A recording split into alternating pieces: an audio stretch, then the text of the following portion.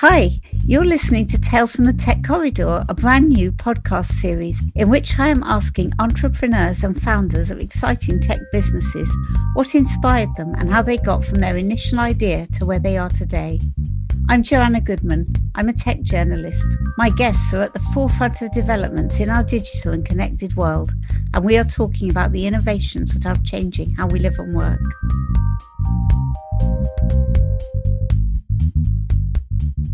Hello, we are recording today's episode from the Curious Lounge, a business lounge and digital skills hub in Reading. And today's guest is co-founder and chief mischief maker, Louize Clarke. Welcome, Louise. Thank you. The Curious Lounge was built with the aim of bringing together people who are curious to listen, learn and meet. It opened in November 2019, just 3 months before the pandemic struck. Its website describes the Curious Lounge as a labour of love, but sitting here it feels more like an extended living room than a workspace, with beautifully restored mid-20th century furniture, curios and masses of plants. Even the coffee is bespoke. Although it was planned and launched before the pandemic, it's been a great way for people to get back to working in person, either together or not just at home.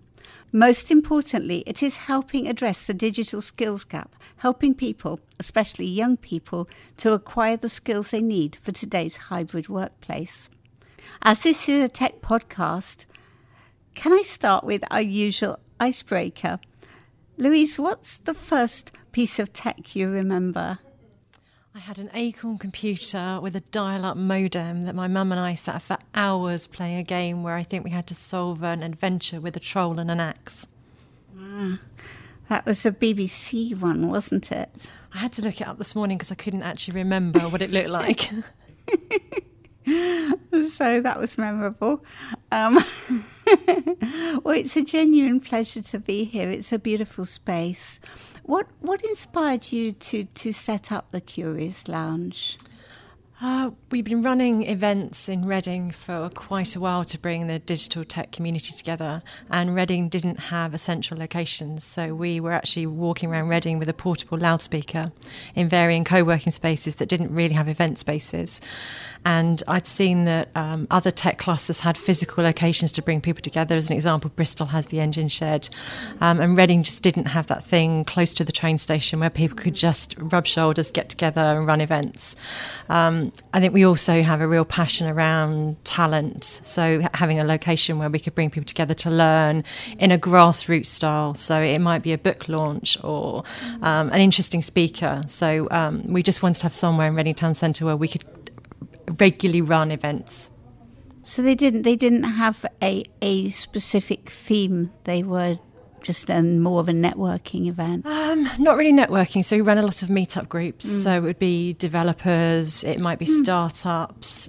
We'd bring the creative communities together, because I think actually to bring digital, creative and tech and throw it together in one room is where interesting things happen, because if you've always got the same groups together, that can be fairly dull conversations. And by having the physical location, it also meant we felt more confident to bring speakers out of London, because we were right by the train station. It just brought everyone together. Then you were launching almost straight into a pandemic.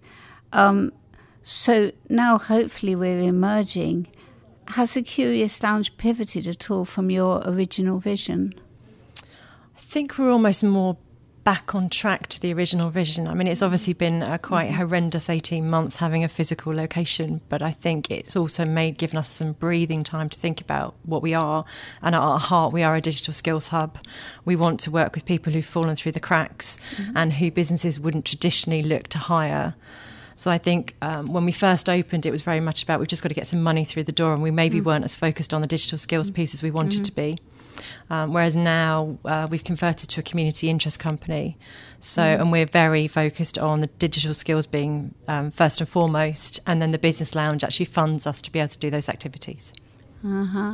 So when you focus quite sharply on upskilling young people in digital and business skills, was the Curious Lounge designed for education, or did the pandemic pushing people online affect your programs?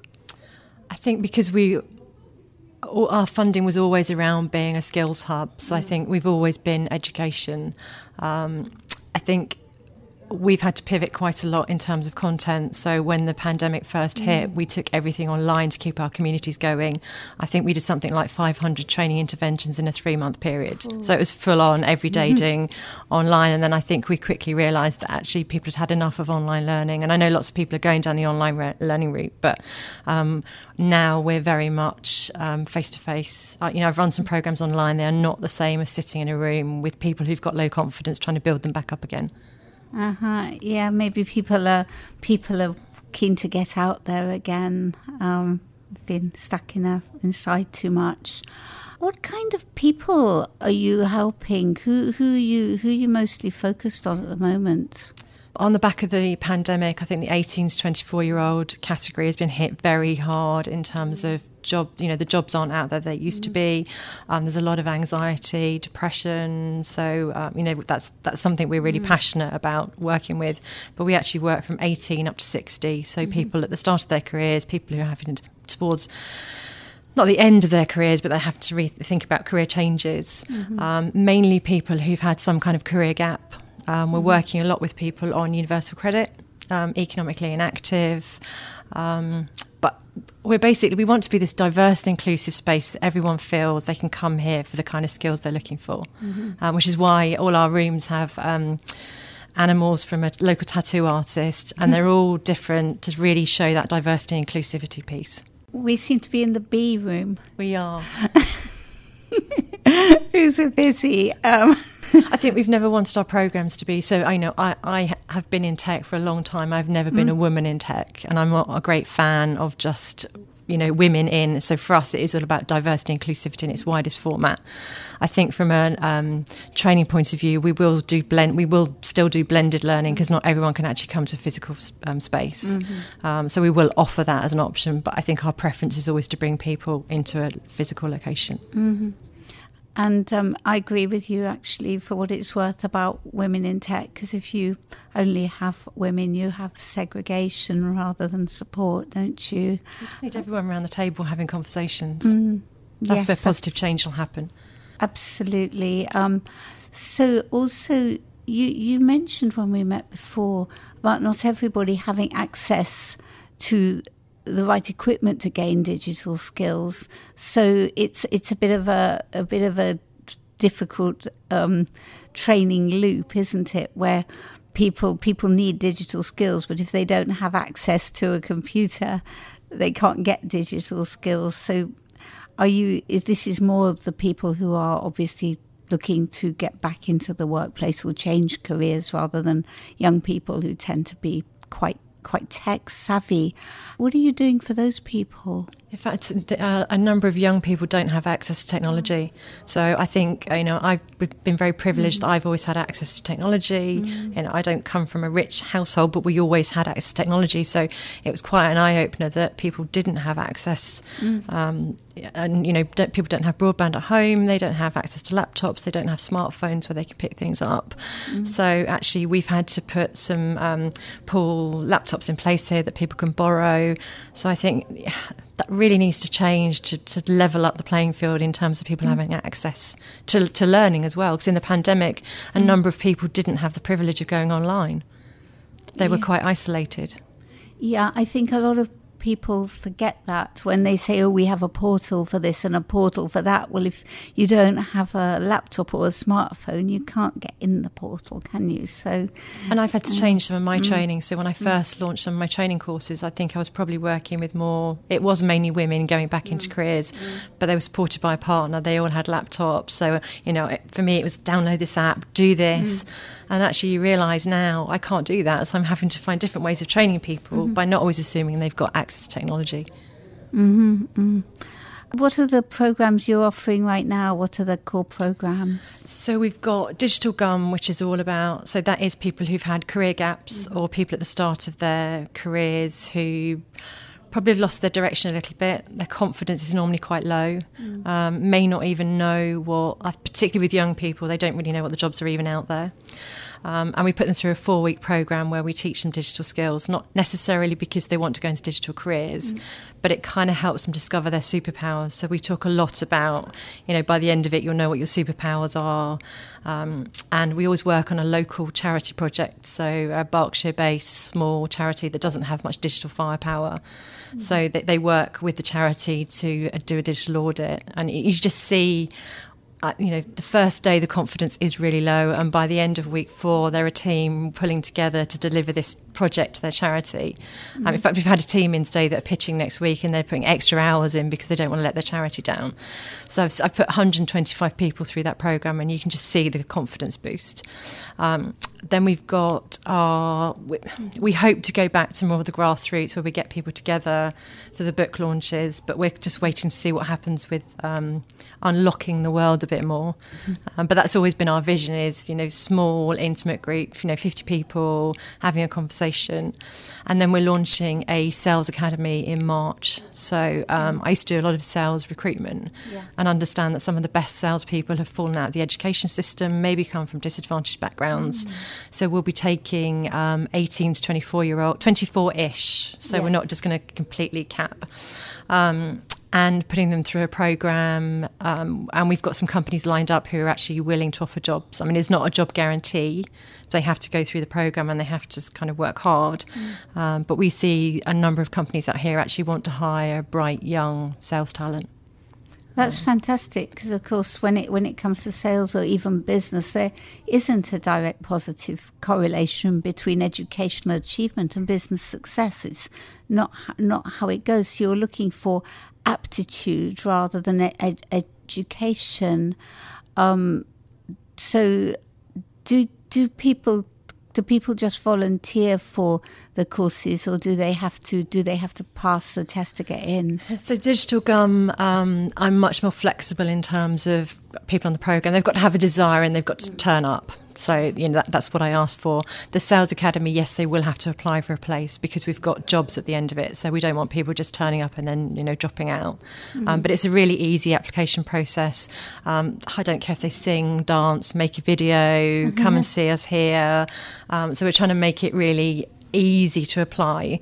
It won't be a guarantee. They're going to have an interview as well. But yeah, I think if you put too many barriers in the way of a young person, who wants to fill out a form now? We have an interesting face of the campaign. So I have a girl dog called Bernard, who is currently, we're pulling together some, because we know to engage the next generation, it needs to be funny, engaging content. So she will be the voice of the Sales Academy and the face of the Sales Academy. Excellent. That really differentiates you, doesn't it?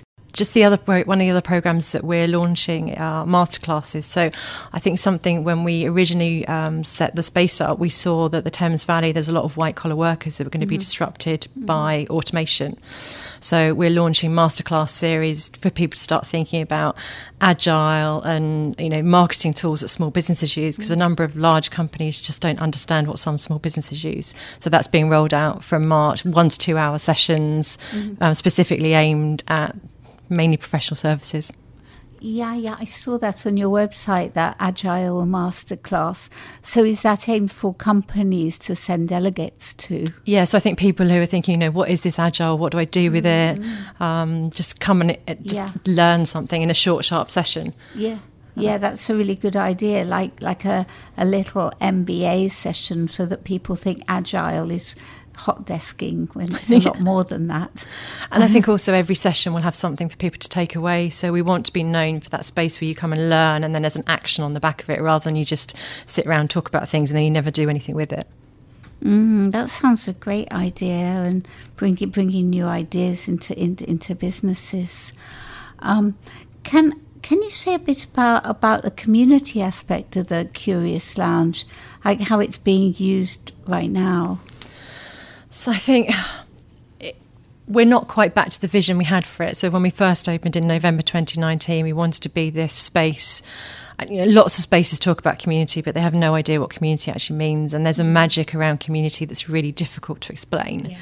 But we have a table called the Disturb Me table that was made by a social enterprise, and that was all about just sitting down and having a conversation.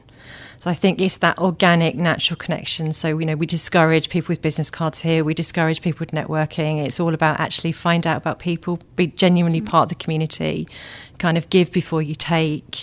And I think we've worked really hard to curate, even in the pandemic, we've still got to have the right people in here that want to be part of the community. And I think the learning element as well. I think a number of people also like the fact we've got young people in here. They find that quite interesting. They want to mentor them. So we're more than just a space to come and work. We are that proper community. Mm-hmm. And I think we're very food-based as well. That's great, with local food. Yeah, so we do a lunch run every day to a local independent. We hope to get back to having events that we use local companies to cater for. That's part of our ethos. What are your plans going forward? Because hopefully we're through the worst of the pandemic. More of what we're doing now, I think. I love coming to work. I love doing what I'm doing. I finally found something where I have found my superpowers. I love being in a training room, so just more content, more training, working with more people. It feels like we're still in it's much better than it was, but it still feels like we are in the pandemic. A number of people still aren't leaving home. So I think our biggest challenge is getting people to actually come out. I think the people that are coming out feel very safe here because we've got we haven't really removed our COVID measures. We're still scrubbing down everywhere. We've got a thermal camera. So I think it's just convincing people that it's okay to leave home, go out and see people. We're seeing, I think there's a lot of opportunity for us in terms of people now have given up offices. So they're using our meeting rooms to get their teams together. But yeah, I think it's that actually leave home, come out, see people. I think there's some people that all have wanted that and others just are still a bit scared as well. Yeah, also people have got comfortable at home. Yeah.